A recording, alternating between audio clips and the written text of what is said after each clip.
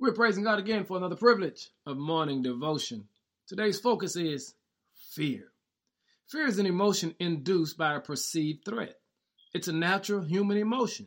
It gives us basic survival mechanisms. In fact, it keeps us alive. It's God-given and it protects us from danger. But we've got to make sure we maintain a healthy relationship with fear, because when you read scripture, you'll discover that it says God did not give us the spirit of fear.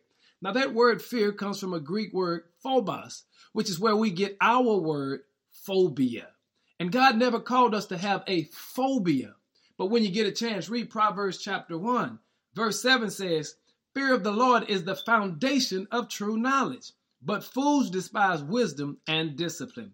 Now, this word fear here in Proverbs simply means not to be afraid of God, but quite opposite. It simply means to reverence God, to be in awe of God, to honor God, to adore God, and to worship God.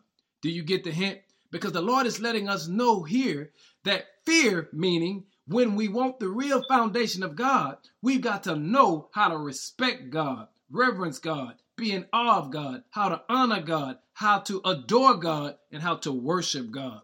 Now, family, I'm here to challenge you today. Walk in fear of the Lord. In other words, respect God today.